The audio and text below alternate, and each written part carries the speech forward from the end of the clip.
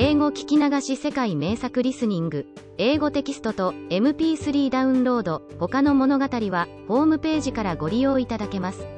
88thpp.com 88thpp.com Alice's Adventures in Wonderland Part 2. Chapter 5. Advice from a Caterpillar. The caterpillar and Alice looked at each other for some time in silence. At last the caterpillar took the hookah out of its mouth, and addressed her in a languid, sleepy voice. "Who are you?"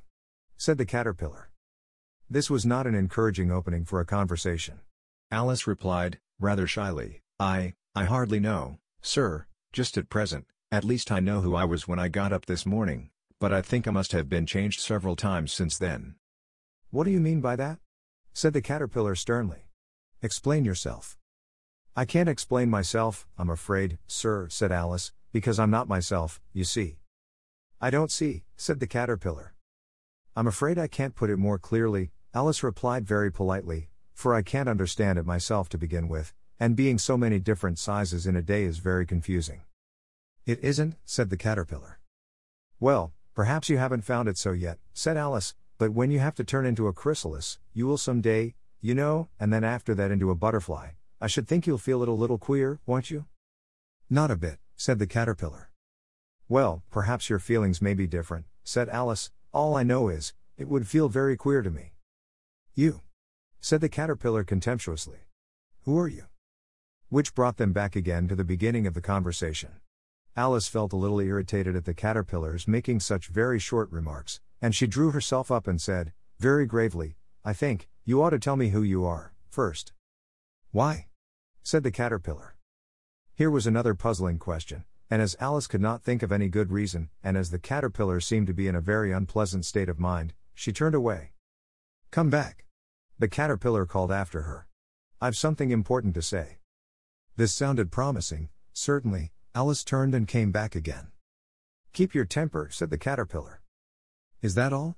said Alice, swallowing down her anger as well as she could. "No," said the caterpillar. Alice thought she might as well wait, as she had nothing else to do, and perhaps after all it might tell her something worth hearing. For some minutes it puffed away without speaking, but at last it unfolded its arms, took the hookah out of its mouth again, and said, "So you think you're changed, do you?" "I'm afraid I am, sir," said Alice. "I can't remember things as I used, and I don't keep the same size for 10 minutes together." "Can't remember what things?" said the caterpillar. "Well, I've tried to say how doth the little busy bee, but it all came different," Alice replied in a very melancholy voice. "Repeat, you are old, Father William," said the caterpillar. Alice folded her hands and began. "You are old, Father William," the young man said. "And your hair has become very white. And yet you incessantly stand on your head. Do you think, at your age, it is right?" "In my youth," Father William replied to his son, "I feared it might injure the brain. But, now that I'm perfectly sure I have none, why, I do it again and again." "You are old," said the youth, "as I mentioned before, and have grown most uncommonly fat. Yet you turned a back somersault in at the door. Pray, what is the reason of that?" "In my youth," said the sage, as he shook his grey locks, "I kept all my limbs very supple. By the use of this ointment, 1 shilling the box. Allow me to sell you a couple?" "You are old," said the youth, "and your jaws are too weak for anything tougher than suet. Yet you finished the goose, with the bones and the beak. Pray, how did you manage to do it?" "In my youth," said his father, "I took to the law, and argued each case with my wife. And the muscular strength, which it gave to my jaw, has lasted the rest of my life." "You are old," said the youth, "one would hardly suppose that your eye was as steady as ever. Yet you balanced an eel on the end of your nose. What made you so awfully clever?" "I have answered 3 questions, and that is enough," said his father. "Don't give yourself airs. Do you think I can listen all day to such stuff? Be off, or I'll kick you downstairs." "That is not said right," said the caterpillar. "Not quite right, I'm afraid," said Alice, timidly. "Some of the words have got altered." "It is wrong from beginning to end," said the caterpillar decidedly, and there was silence for some minutes. The caterpillar was the first to speak. "What size do you want to be?" it asked. "Oh, I'm not particular as to size," Alice hastily replied. Only one doesn't like changing so often, you know. I don't know, said the caterpillar. Alice said nothing. She had never been so much contradicted in her life before, and she felt that she was losing her temper. Are you content now? Said the caterpillar. Well, I should like to be a little larger, sir, if you wouldn't mind, said Alice. 3 inches is such a wretched height to be. It is a very good height indeed, said the caterpillar angrily, rearing itself upright as it spoke. It was exactly 3 inches high. But I'm not used to it, pleaded poor Alice in a piteous tone. And she thought of herself, I wish the creatures wouldn't be so easily offended. You'll get used to it in time, said the caterpillar, and it put the hookah into its mouth and began smoking again. This time Alice waited patiently until it chose to speak again. In a minute or two the caterpillar took the hookah out of its mouth and yawned once or twice, and shook itself. Then it got down off the mushroom, and crawled away in the grass, merely remarking as it went, one side will make you grow taller, and the other side will make you grow shorter. One side of what? The other side of what? Thought Alice to herself. Of the mushroom, said the caterpillar, just as if she had asked it aloud, and in another moment it was out of sight. Alice remained looking thoughtfully at the mushroom for a minute, trying to make out which were the 2 sides of it, and as it was perfectly round, she found this a very difficult question. However, at last she stretched her arms round it as far as they would go, and broke off a bit of the edge with each hand. And now which is which? She said to herself, and nibbled a little of the right hand bit to try the effect. The next moment she felt a violent blow underneath her chin. It had struck her foot. She was a good deal frightened by this very sudden change, but she felt that there was no time to be lost, as she was shrinking rapidly, so she set to work at once to eat some of the other bit. Her chin was pressed so closely against her foot, that there was hardly room to open her mouth, but she did it at last, and managed to swallow a morsel of the left-hand bit. Come, my head's free at last, said Alice in a tone of delight, which changed into alarm in another moment, when she found that her shoulders were nowhere to be found. All she could see, when she looked down, was an immense length of neck, which seemed to rise like a stalk out of a sea of green leaves that lay far below her. What can all that green stuff be? Said Alice. And where have my shoulders got to? And oh, my poor hands, how is it I can't see you? She was moving them about as she spoke, but no result seemed to follow, except a little shaking among the distant green leaves. As there seemed to be no chance of getting her hands up to her head, she tried to get her head down to them, and was delighted to find that her neck would bend about easily in any direction, like a serpent. She had just succeeded in curving it down into a graceful zigzag, and was going to dive in among the leaves, which she found to be nothing but the tops of the trees under which she had been wandering, when a sharp hiss made her draw back in a hurry. A large pigeon had flown into her face, and was beating her violently with its wings. Serpent! Screamed the pigeon. I'm not a serpent, said Alice indignantly. Let me alone. Serpent, I say again, repeated the pigeon, but in a more subdued tone, and added with a kind of sob, I've tried every way, and nothing seems to suit them. I haven't the least idea what you're talking about, said Alice. I've tried the roots of trees, and I've tried banks, and I've tried hedges, the pigeon went on, without attending to her, but those serpents. There's no pleasing them. Alice was more and more puzzled, but she thought there was no use in saying anything more till the pigeon had finished. As if it wasn't trouble enough hatching the eggs, said the pigeon, but I must be on the lookout for serpents night and day. Why, I haven't had a wink of sleep these 3 weeks. I'm very sorry you've been annoyed, said Alice, who was beginning to see its meaning. And just as I'd taken the highest tree in the wood, continued the pigeon, raising its voice to a shriek, and just as I was thinking I should be free of them at last, they must needs come wriggling down from the sky. Ugh, serpent! But I'm not a serpent, I tell you, said Alice. I'm a. Well, what are you? Said the pigeon. I can see you're trying to invent something. I'm a little girl, said Alice, rather doubtfully, as she remembered the number of changes she had gone through that day. A likely story indeed, said the pigeon in a tone of the deepest contempt. I've seen a good many little girls in my time, but never one with such a neck as that. No. You're a serpent, and there's no use denying it. I suppose you'll be telling me next that you never tasted an egg. I have tasted eggs, certainly, said Alice, who was a very truthful child, but little girls eat eggs quite as much as serpents do, you know. I don't believe it, said the pigeon, but if they do, why then they're a kind of serpent, that's all I can say. This was such a new idea to Alice, that she was quite silent for a minute or two, which gave the pigeon the opportunity of adding, You're looking for eggs, I know that well enough, And what does it matter to me whether you're a little girl or a serpent? It matters a good deal to me, said Alice hastily, but I'm not looking for eggs, as it happens, and if I was, I shouldn't want yours, I don't like them raw. Well, be off, then, said the pigeon in a sulky tone, as it settled down again into its nest.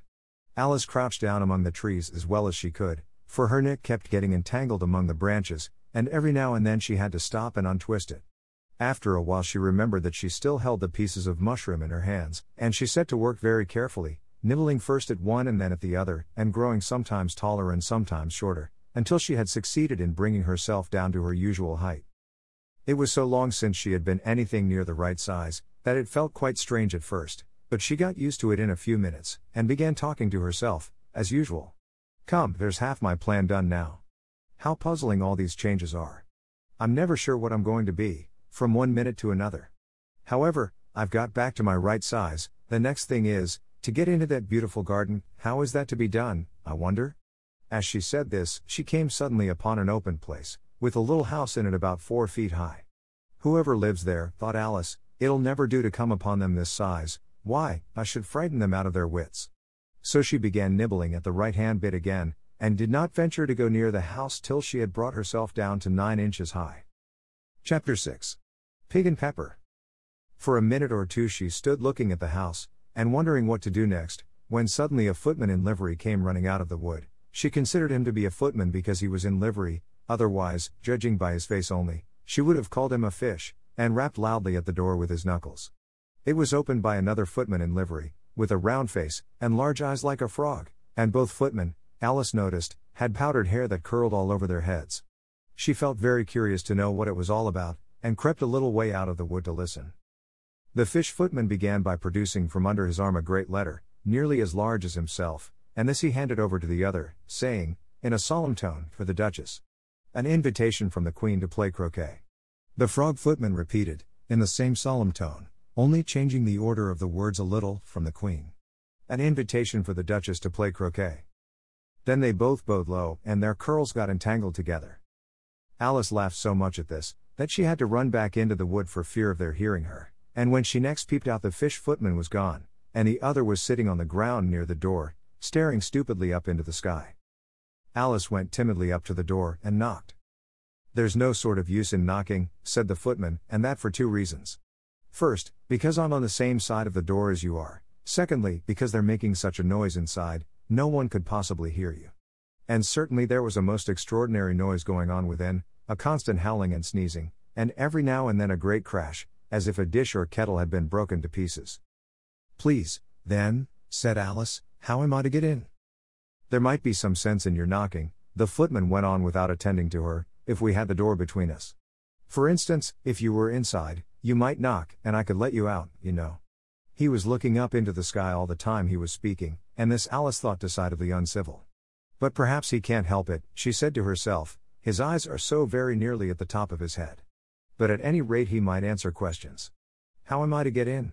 She repeated, aloud. I shall sit here, the footman remarked, till tomorrow.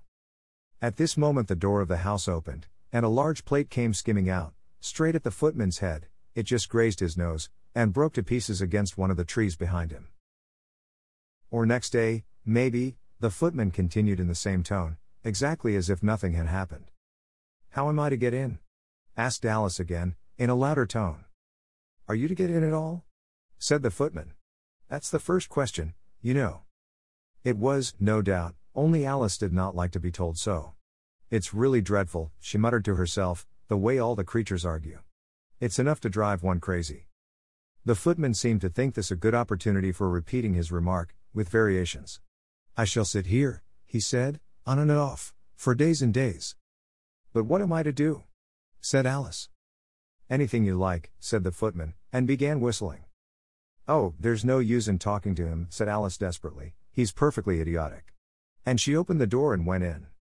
The door led right into a large kitchen, which was full of smoke from one end to the other. The Duchess was sitting on a 3-legged stool in the middle, nursing a baby. The cook was leaning over the fire, stirring a large cauldron which seemed to be full of soup. There's certainly too much pepper in that soup, Alice said to herself, as well as she could for sneezing. There was certainly too much of it in the air. Even the Duchess sneezed occasionally, and as for the baby, it was sneezing and howling alternately without a moment's pause. The only things in the kitchen that did not sneeze were the cook and a large cat which was sitting on the hearth and grinning from ear to ear. "Please would you tell me," said Alice, a little timidly, for she was not quite sure whether it was good manners for her to speak first, "why your cat grins like that?" "It's a Cheshire cat," said the Duchess, "and that's why." "Pig." She said the last word with such sudden violence that Alice quite jumped, but she saw in another moment that it was addressed to the baby and not to her, so she took courage, and went on again. "I didn't know that Cheshire cats always grinned. In fact, I didn't know that cats could grin." "They all can," said the Duchess, "and most of 'em do." "I don't know of any that do," Alice said very politely, feeling quite pleased to have got into a conversation. "You don't know much," said the Duchess, "and that's a fact." Alice did not at all like the tone of this remark, and thought it would be as well to introduce some other subject of conversation. While she was trying to fix on one, the cook took the cauldron of soup off the fire, and at once set to work throwing everything within her reach at the Duchess and the baby. The fire irons came first, then followed a shower of saucepans, plates, and dishes. The Duchess took no notice of them even when they hit her, and the baby was howling so much already, that it was quite impossible to say whether the blows hurt it or not. "Oh, please mind what you're doing," cried Alice, jumping up and down in an agony of terror. "Oh, there goes his precious nose." As an unusually large saucepan flew close by it, and very nearly carried it off. "If everybody minded their own business," the Duchess said in a hoarse growl, "the world would go round a deal faster than it does." "Which would not be an advantage," said Alice, who felt very glad to get an opportunity of showing off a little of her knowledge. "Just think of what work it would make with the day and night. You see, the earth takes 24 hours to turn round on its axis." "Talking of axes," said the Duchess, "chop off her head." Alice glanced rather anxiously at the cook, to see if she meant to take the hint, but the cook was busily stirring the soup, and seemed not to be listening, so she went on again, 24 hours, I think, or is it 12? "Oh, don't bother me," said the Duchess, "I never could abide figures." And with that she began nursing her child again, singing a sort of lullaby to it as she did so, and giving it a violent shake at the end of every line. "Speak roughly to your little boy. And beat him when he sneezes. He only does it to annoy. Because he knows it teases." Chorus. In which the cook and the baby joined. "Wow! Wow! Wow!" While the Duchess sang the second verse of the song, she kept tossing the baby violently up and down, and the poor little thing howled so, that Alice could hardly hear the words. "I speak severely to my boy. I beat him when he sneezes. For he can thoroughly enjoy the pepper when he pleases." Chorus. Wow! Wow! Wow! "Here. You may nurse it a bit, if you like," the Duchess said to Alice, flinging the baby at her as she spoke. "I must go and get ready to play croquet with the Queen," and she hurried out of the room. The cook threw a frying pan after her as she went out, but it just missed her. Alice caught the baby with some difficulty, as it was a queer-shaped little creature and held out its arms and legs in all directions, just like a starfish, thought Alice. The poor little thing was snorting like a steam engine when she caught it, and kept doubling itself up and straightening itself out again, so that altogether, for the first minute or two, it was as much as she could do to hold it. As soon as she had made out the proper way of nursing it, which was to twist it up into a sort of knot, and then keep tight hold of its right ear and left foot, so as to prevent its undoing itself, she carried it out into the open air. "If I don't take this child away with me," thought Alice, "they're sure to kill it in a day or two. Wouldn't it be murder to leave it behind?" She said the last words out loud, and the little thing grunted in reply. It had left off sneezing by this time. "Don't grunt," said Alice, "that's not at all a proper way of expressing yourself." The baby grunted again, and Alice looked very anxiously into its face to see what was the matter with it. There could be no doubt that it had a very turn-up nose, much more like a snout than a real nose. Also its eyes were getting extremely small for a baby. Altogether Alice did not like the look of the thing at all. But perhaps it was only sobbing, she thought, and looked into its eyes again, to see if there were any tears. No, there were no tears. "If you're going to turn into a pig, my dear," said Alice, seriously, "I'll have nothing more to do with you. Mind now." The poor little thing sobbed again, or grunted, it was impossible to say which, and they went on for some while in silence. Alice was just beginning to think to herself, "Now, what am I to do with this creature when I get it home?" when it grunted again, so violently, that she looked down into its face in some alarm. This time there could be no mistake about it, it was neither more nor less than a pig, and she felt that it would be quite absurd for her to carry it further. So she set the little creature down, and felt quite relieved to see it trot away quietly into the wood. If it had grown up, she said to herself, it would have made a dreadfully ugly child, but it makes rather a handsome pig, I think. And she began thinking over other children she knew, who might do very well as pigs, and was just saying to herself, if one only knew the right way to change them, when she was a little startled by seeing the Cheshire Cat sitting on a bough of a tree a few yards off.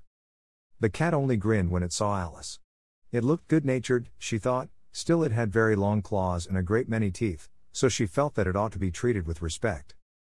Cheshire Puss, she began, rather timidly, as she did not at all know whether it would like the name. However, it only grinned a little wider.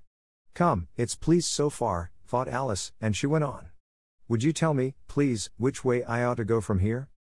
That depends a good deal on where you want to get to, said the cat. I don't much care where, said Alice. Then it doesn't matter which way you go, said the cat. So long as I get somewhere, Alice added as an explanation. Oh, you're sure to do that, said the cat, if you only walk long enough. Alice felt that this could not be denied, so she tried another question. What sort of people live about here? In that direction, the cat said, waving its right paw round, lives a hatter, and in that direction, waving the other paw, lives a marsh hare. Visit either you like, they're both mad. But I don't want to go among mad people, Alice remarked. Oh, you can't help that, said the cat, we're all mad here. I'm mad. You're mad. How do you know I'm mad? Said Alice. You must be, said the cat, or you wouldn't have come here. Alice didn't think that proved it at all. However, she went on, and how do you know that you're mad? To begin with, said the cat, a dog's not mad. You grant that? I suppose so, said Alice. Well, then, the cat went on, you see, a dog growls when it's angry, and wags its tail when it's pleased. Now I growl when I'm pleased, and wag my tail when I'm angry. Therefore I'm mad. I call it purring, not growling, said Alice. Call it what you like, said the cat. Do you play croquet with the Queen today? I should like it very much, said Alice, but I haven't been invited yet.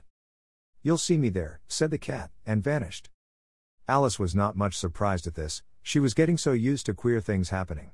While she was looking at the place where it had been, it suddenly appeared again. By the by, what became of the baby? Said the cat. I'd nearly forgotten to ask. It turned into a pig, Alice quietly said, just as if it had come back in a natural way. I thought it would, said the cat, and vanished again.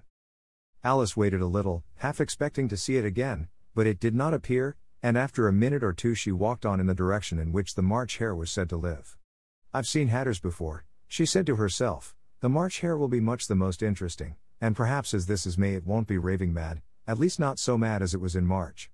As she said this, she looked up, and there was the cat again, sitting on a branch of a tree. Did you say pig, or fig? Said the cat. I said pig, replied Alice, and I wish you wouldn't keep appearing and vanishing so suddenly, you make one quite giddy. All right, said the cat, and this time it vanished quite slowly, beginning with the end of the tail, and ending with the grin, which remained some time after the rest of it had gone. Well, I've often seen a cat without a grin, thought Alice, but a grin without a cat. It's the most curious thing I ever saw in my life. She had not gone much farther before she came in sight of the house of the March hare. She thought it must be the right house, because the chimneys were shaped like ears and the roof was thatched with fur. It was so large a house, that she did not like to go nearer till she had nibbled some more of the left-hand bit of mushroom, and raised herself to about 2 feet high. Even then she walked up towards it rather timidly, saying to herself, suppose it should be raving mad after all. I almost wish I'd gone to see the hatter instead. Chapter 7. A Mad Tea Party. There was a table set out under a tree in front of the house, and the Marsh hare and the hatter were having tea at it. A dormouse was sitting between them, fast asleep, and the other two were using it as a cushion, resting their elbows on it, and talking over its head. Very uncomfortable for the dormouse, thought Alice, only, as it's asleep, I suppose it doesn't mind. The table was a large one, but the three were all crowded together at one corner of it, no room. No room. They cried out when they saw Alice coming. There's plenty of room, said Alice indignantly, and she sat down in a large armchair at one end of the table. Have some wine, the March hare said in an encouraging tone. Alice looked all round the table, but there was nothing on it but tea. I don't see any wine, she remarked. There isn't any, said the March hare. Then it wasn't very civil of you to offer it, said Alice angrily. It wasn't very civil of you to sit down without being invited, said the March Hare. I didn't know it was your table, said Alice, it's laid for a great many more than 3. Your hair wants cutting, said the Hatter. He had been looking at Alice for some time with great curiosity, and this was his first speech. You should learn not to make personal remarks, Alice said with some severity, it's very rude. The Hatter opened his eyes very wide on hearing this, but all he said was, why is a raven like a writing desk? Come, we shall have some fun now, thought Alice. I'm glad they've begun asking riddles. I believe I can guess that, she added aloud. Do you mean that you think you can find out the answer to it? Said the March Hare. Exactly so, said Alice. Then you should say what you mean, the March Hare went on. I do, Alice hastily replied, at least I mean what I say, that's the same thing, you know. Not the same thing a bit, said the Hatter. You might just as well say that I see what I eat is the same thing as I eat what I see. You might just as well say, added the March Hare, that I like what I get is the same thing as I get what I like. You might just as well say, added the Dormouse, who seemed to be talking in his sleep, that I breathe when I sleep is the same thing as I sleep when I breathe. It is the same thing with you, said the Hatter, and here the conversation dropped, and the party sat silent for a minute, while Alice thought over all she could remember about ravens and writing desks, which wasn't much. The Hatter was the first to break the silence. What day of the month is it? He said, turning to Alice. He had taken his watch out of his pocket, and was looking at it uneasily, shaking it every now and then, and holding it to his ear. Alice considered a little, and then said the 4th. 2 days wrong, sighed the Hatter. I told you butter wouldn't suit the works, he added, looking angrily at the March Hare. It was the best butter, the March Hare meekly replied. Yes, but some crumbs must have got in as well, the Hatter grumbled, you shouldn't have put it in with the bread knife. The March Hare took the watch and looked at it gloomily, then he dipped it into his cup of tea, and looked at it again, but he could think of nothing better to say than his first remark, it was the best butter, you know. Alice had been looking over his shoulder with some curiosity.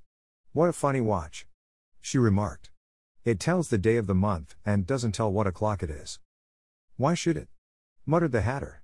Does your watch tell you what year it is? Of course not, Alice replied very readily, but that's because it stays the same year for such a long time together. Which is just the case with mine, said the Hatter. Alice felt dreadfully puzzled. The Hatter's remark seemed to have no sort of meaning in it, and yet it was certainly English. I don't quite understand you, she said, as politely as she could. The Dormouse is asleep again, said the Hatter, and he poured a little hot tea upon its nose. The Dormouse shook its head impatiently, and said, without opening its eyes, of course, just what I was going to remark myself. Have you guessed the riddle yet? The Hatter said, turning to Alice again. No, I give it up, Alice replied. What's the answer? I haven't the slightest idea, said the Hatter. Nor I, said the March Hare. Alice sighed wearily. I think you might do something better with the time, she said, than waste it in asking riddles that have no answers. If you knew time as well as I do, said the Hatter, you wouldn't talk about wasting it. It's him. I don't know what you mean, said Alice. Of course you don't, the Hatter said, tossing his head contemptuously. I dare say you never even spoke to time. Perhaps not, Alice cautiously replied, but I know I have to beat time when I learn music. Ah. That accounts for it, said the Hatter. He won't stand beating. Now, if you only kept on good terms with him, he'd do almost anything you liked with the clock. For instance, suppose it were 9 o'clock in the morning, just time to begin lessons, you only have to whisper a hint to time, and round goes the clock in a twinkling. 1:30, time for dinner. I only wish it was, the March Hare said to itself in a whisper. That would be grand, certainly, said Alice thoughtfully, but then, I shouldn't be hungry for it, you know. Not at first, perhaps, said the Hatter, but you could keep it to 1:30 as long as you liked. Is that the way you manage? Alice asked. The Hatter shook his head mournfully. Not I, he replied. We quarreled last March, just before he went mad, you know, pointing with his teaspoon at the March Hare. It was at the great concert given by the Queen of Hearts, and I had to sing. Twinkle, twinkle, little bat. How I wonder what you're at. You know the song, perhaps? I've heard something like it, said Alice. It goes on, you know, the Hatter continued, in this way. Up above the world you fly. Like a tea tray in the sky. Twinkle, twinkle.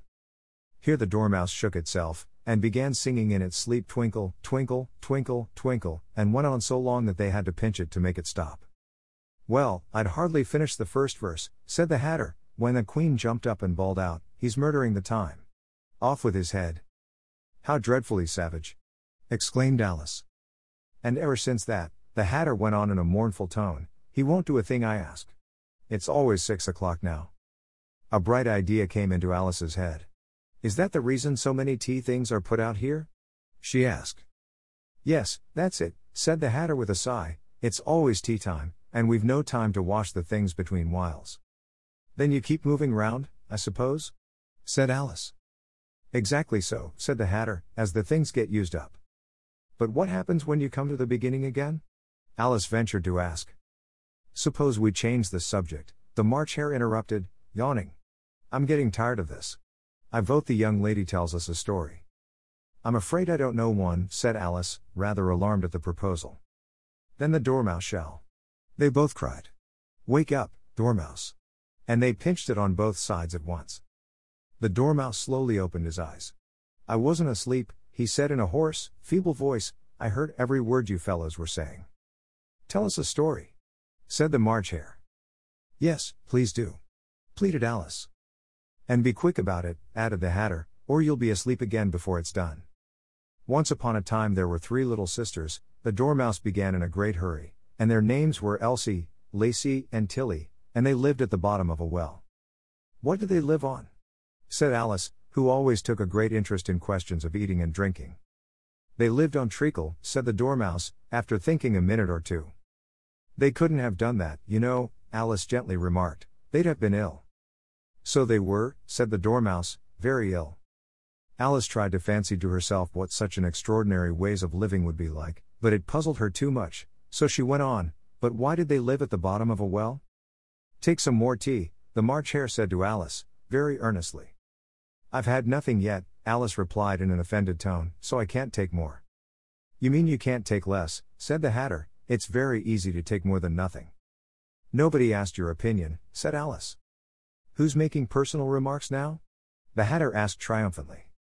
Alice did not quite know what to say to this, so she helped herself to some tea and bread and butter, and then turned to the Dormouse, and repeated her question. "Why did they live at the bottom of a well?" The Dormouse again took a minute or two to think about it, and then said, "It was a treacle well." "There's no such thing." Alice was beginning very angrily, but the Hatter and the March Hare went sh. And the Dormouse sulkily remarked, "If you can't be civil, you'd better finish the story for yourself." "No, please go on," Alice said very humbly, "I won't interrupt again. I dare say there may be one." "One, indeed," said the Dormouse indignantly. However, he consented to go on. "And so these 3 little sisters, they were learning to draw, you know." "What did they draw?" said Alice, quite forgetting her promise. "Treacle," said the Dormouse, without considering it all this time. "I want a clean cup," interrupted the Hatter, "let's all move one place on." He moved on as he spoke, and the Dormouse followed him. The March Hare moved into the Dormouse's place, and Alice rather unwillingly took the place of the March Hare. The Hatter was the only one who got any advantage from the change, and Alice was a good deal worse off than before, as the March Hare had just upset the milk jug into his plate. Alice did not wish to offend the Dormouse again, so she began very cautiously, "But I don't understand. Where did they draw the treacle from?" "You can draw water out of a water well," said the Hatter, "so I should think you could draw treacle out of a treacle well, eh, stupid?" "But they were in the well," Alice said to the Dormouse, not choosing to notice this last remark. "Of course they were," said the Dormouse, "well in." This answer so confused poor Alice, that she let the Dormouse go on for some time without interrupting it. "They were learning to draw," the Dormouse went on, yawning and rubbing its eyes, for it was getting very sleepy, "and they drew all manner of things, everything that begins with an M." "Why with an M?" said Alice. "Why not?" said the March Hare. Alice was silent. The Dormouse had closed its eyes by this time, and was going off into a doze, but, on being pinched by the Hatter, it woke up again with a little shriek, and went on, "That begins with an M, such as mousetraps, and the moon, and memory, and muchness. You know you say things are much of a muchness. Did you ever see such a thing as a drawing of a muchness?" "Really, now you ask me," said Alice, very much confused, "I don't think." "Then you shouldn't talk," said the Hatter. This piece of rudeness was more than Alice could bear. She got up in great disgust, and walked off. The dormouse fell asleep instantly, and neither of the others took the least notice of her going, though she looked back once or twice, half hoping that they would call after her. The last time she saw them, they were trying to put the dormouse into the teapot. "At any rate, I'll never go there again," said Alice as she picked her way through the wood. "It's the stupidest tea party I ever was at in all my life." Just as she said this, she noticed that one of the trees had a door leading right into it. "That's very curious," she thought. "But everything's curious today. I think I may as well go in at once." And in she went. Once more she found herself in the long hall, and close to the little glass table. "Now, I'll manage better this time," she said to herself, and began by taking the little golden key, and unlocking the door that led into the garden. Then she went to work nibbling at the mushroom. She had kept a piece of it in her pocket, till she was about a foot high. Then she walked down the little passage, and then she found herself at last in the beautiful garden, among the bright flower beds and the cool fountains. Chapter 8. The Queen's Croquet Ground. A large rose tree stood near the entrance of the garden. The roses growing on it were white, but there were 3 gardeners at it, busily painting them red. Alice thought this a very curious thing, and she went nearer to watch them, and just as she came up to them she heard one of them say, "Look out now, 5. Don't go splashing paint over me like that." "I couldn't help it," said 5, in a sulky tone. 7 jogged my elbow. On which 7 looked up and said, "That's right, 5. Always lay the blame on others." "You'd better not talk," said 5. "I heard the Queen say only yesterday you deserve to be beheaded." "What for?" said the one who had spoken first. "That's none of your business, 2. said 7. "Yes, it is his business," said 5, "and I'll tell him, it was for bringing the cooked tulip roots instead of onions." 7 flung down his brush, and had just begun well, of all the unjust things, when his eye chanced to fall upon Alice, as she stood watching them, and he checked himself suddenly. The others looked round also, and all of them bowed low. "Would you tell me," said Alice, a little timidly, "why you are painting those roses?" 5 and 7 said nothing, but looked at 2. 2 began in a low voice, "Why, the fact is, you see, miss, this here ought to have been a red rose tree, and we put a white one in by mistake, and if the Queen was to find it out, we should all have our heads cut off, you know. So you see, miss, we're doing our best, afore she comes, 2. At this moment 5, who had been anxiously looking across the garden, called out, "The Queen! The Queen!" And the 3 gardeners instantly threw themselves flat upon their faces. There was a sound of many footsteps, and Alice looked round, eager to see the Queen. First came 10 soldiers carrying clubs. These were all shaped like the 3 gardeners, oblong and flat, with their hands and feet at the corners. Next the 10 courtiers. These were ornamented all over with diamonds, and walked 2 and 2, as the soldiers did. After these came the royal children. There were 10 of them, and the little dears came jumping merrily along hand in hand, in couples. They were all ornamented with hearts. Next came the guests, mostly kings and queens, and among them Alice recognized the white rabbit. It was talking in a hurried, nervous manner, smiling at everything that was said, and went by without noticing her. Then followed the knave of hearts, carrying the king's crown on a crimson velvet cushion, and, last of all this grand procession, came the king and queen of hearts.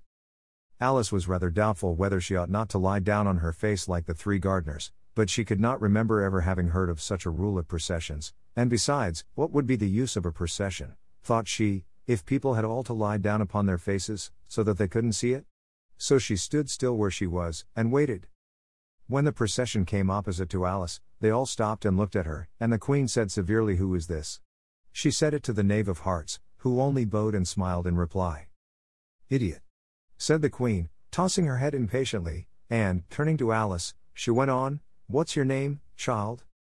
"My name is Alice, so please your Majesty," said Alice very politely, but she added, to herself, "Why, they're only a pack of cards, after all. I needn't be afraid of them." "And who are these?" said the Queen, pointing to the 3 gardeners who were lying round the rose tree, for, you see, as they were lying on their faces, and the pattern on their backs was the same as the rest of the pack, she could not tell whether they were gardeners, or soldiers, or courtiers, or 3 of her own children. "How should I know?" said Alice, surprised at her own courage. "It's no business of mine." The Queen turned crimson with fury, and, after glaring at her for a moment like a wild beast, screamed off with her head. "Uff! Nonsense!" said Alice, very loudly and decidedly, and the Queen was silent. The King laid his hand upon her arm, and timidly said, "Consider, my dear, she is only a child." The queen turned angrily away from him, and said to the knave, "Turn them over." The knave did so, very carefully, with one foot. "Get up," said the queen, in a shrill, loud voice, and the 3 gardeners instantly jumped up, and began bowing to the king, the queen, the royal children, and everybody else. "Leave off that!" screamed the queen. "You make me giddy." And then, turning to the rose tree, she went on, "What have you been doing here?" "May it please your majesty," said Tu, in a very humble tone, going down on one knee as he spoke, "we were trying." "I see," said the queen, who had meanwhile been examining the roses. "Off with their heads." And the procession moved on, 3 of the soldiers remaining behind to execute the unfortunate gardeners, who ran to Alice for protection. "You shan't be beheaded," said Alice, and she put them into a large flower pot that stood near. The 3 soldiers wandered about for a minute or 2, looking for them, and then quietly marched off after the others. "Are their heads off?" shouted the queen. "Their heads are gone, if it please your majesty," the soldiers shouted in reply. "That's right," shouted the queen. "Can you play croquet?" The soldiers were silent, and looked at Alice, as the question was evidently meant for her. "Yes," shouted Alice. "Come on, then," roared the queen, and Alice joined the procession, wondering very much what would happen next. It's a very fine day," said a timid voice at her side. She was walking by the white rabbit, who was peeping anxiously into her face. "Very," said Alice. "Where's the Duchess?" "Hush! Hush!" said the rabbit in a low, hurried tone. He looked anxiously over his shoulder as he spoke, and then raised himself upon tiptoe, put his mouth close to her ear, and whispered, "She's under sentence of execution." "What for?" said Alice. "Did you say what a pity?" the rabbit asked. "No, I didn't," said Alice. "I don't think it's at all a pity. I said what for?" "She boxed the queen's ears," the rabbit began. Alice gave a little scream of laughter. "Oh, hush!" the rabbit whispered in a frightened tone. "The queen will hear you. You see, she came rather late," and the queen said. "Get to your places," shouted the queen in a voice of thunder, and people began running about in all directions, tumbling up against each other. However, they got settled down in a minute or 2, and the game began. Alice thought she had never seen such a curious croquet ground in her life. It was all ridges and furrows, the balls were live hedgehogs, the mallets live flamingos, and the soldiers had to double themselves up and to stand on their hands and feet, to make the arches. The chief difficulty Alice found at first was in managing her flamingo. She succeeded in getting its body tucked away, comfortably enough, under her arm, with its legs hanging down, but generally just as she had got its neck nicely straightened out, and was going to give the hedgehog a blow with its head, it would twist itself round and look up in her face, with such a puzzled expression that she could not help bursting out laughing, and when she had got its head down, and was going to begin again, it was very provoking to find that the hedgehog had unrolled itself, and was in the act of crawling away. Besides all this, there was generally a ridge or furrow in the way wherever she wanted to send the hedgehog to, and, as the doubled-up soldiers were always getting up and walking off to other parts of the ground, Alice soon came to the conclusion that it was a very difficult game indeed. The players all played at once without waiting for turns, quarreling all the while, and fighting for the hedgehogs, and in a very short time the queen was in a furious passion, and went stamping about, and shouting off with his head. Or off with her head. About once in a minute. Alice began to feel very uneasy. To be sure, she had not as yet had any dispute with the queen, but she knew that it might happen any minute, and then, thought she, what would become of me? They're dreadfully fond of beheading people here, the great wonder is, that there's any one left alive.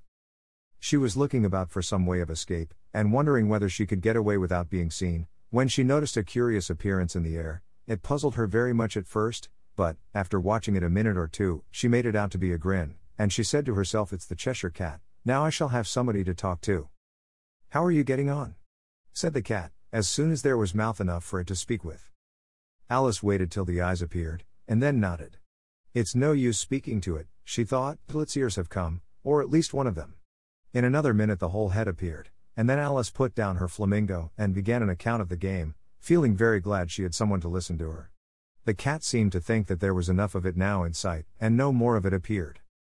"I don't think they play at all fairly," Alice began, in rather a complaining tone, "and they all quarrel so dreadfully one can't hear oneself speak, and they don't seem to have any rules in particular, at least, if there are, nobody attends to them, and you've no idea how confusing it is all the things being alive. For instance, there's the arch I've got to go through next, walking about at the other end of the ground, and I should have croqueted the queen's hedgehog just now, only it ran away when it saw mine coming. How do you like the queen? Said the cat in a low voice. Not at all, said Alice, she's so extremely. Just then she noticed that the queen was close behind her, listening, so she went on, likely to win, that it's hardly worthwhile finishing the game. The queen smiled and passed on. Who are you talking to? Said the king, going up to Alice, and looking at the cat's head with great curiosity. It's a friend of mine, a Cheshire cat, said Alice, allow me to introduce it. I don't like the look of it at all, said the king, however, it may kiss my hand if it likes. I'd rather not, the cat remarked. Don't be impertinent, said the king, and don't look at me like that. He got behind Alice as he spoke. A cat may look at a king, said Alice. I've read that in some book, but I don't remember where. Well, it must be removed, said the king very decidedly, and he called the queen, who was passing at the moment, my dear. I wish you would have this cat removed. The queen had only one way of settling all difficulties, great or small. Off with his head, she said, without even looking round. I'll fetch the executioner myself, said the king eagerly, and he hurried off. Alice thought she might as well go back, and see how the game was going on, as she heard the queen's voice in the distance, screaming with passion. She had already heard her sentence 3 of the players to be executed for having missed their turns, and she did not like the look of things at all, as the game was in such confusion that she never knew whether it was her turn or not. So she went in search of her hedgehog. The hedgehog was engaged in a fight with another hedgehog, which seemed to Alice an excellent opportunity for croqueting one of them with the other. The only difficulty was that her flamingo was gone across to the other side of the garden, where Alice could see it trying in a helpless sort of way to fly up into a tree. By the time she had caught the flamingo and brought it back, the fight was over, and both the hedgehogs were out of sight. But it doesn't matter much, thought Alice, as all the arches are gone from this side of the ground. So she tucked it away under her arm, that it might not escape again, and went back for a little more conversation with her friend. When she got back to the Cheshire Cat, she was surprised to find quite a large crowd collected round it. There was a dispute going on between the executioner, the king, and the queen, who were all talking at once, while all the rest were quite silent, and looked very uncomfortable.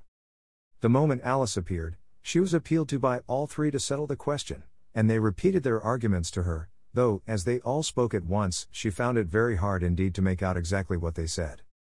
The executioner's argument was, that you couldn't cut off a head unless there was a body to cut it off from, that he had never had to do such a thing before, and he wasn't going to begin at his time of life. The king's argument was, that anything that had a head could be beheaded, and that you weren't to talk nonsense. The queen's argument was, that if something wasn't done about it in less than no time she'd have everybody executed, all round. It was this last remark that had made the whole party look so grave and anxious. Alice could think of nothing else to say but it belongs to the Duchess, you'd better ask her about it. She's in prison, the queen said to the executioner, fetch her here. And the executioner went off like an arrow. The cat's head began fading away the moment he was gone, and, by the time he had come back with the Duchess, it had entirely disappeared. So the king and the executioner ran wildly up and down looking for it, while the rest of the party went back to the game.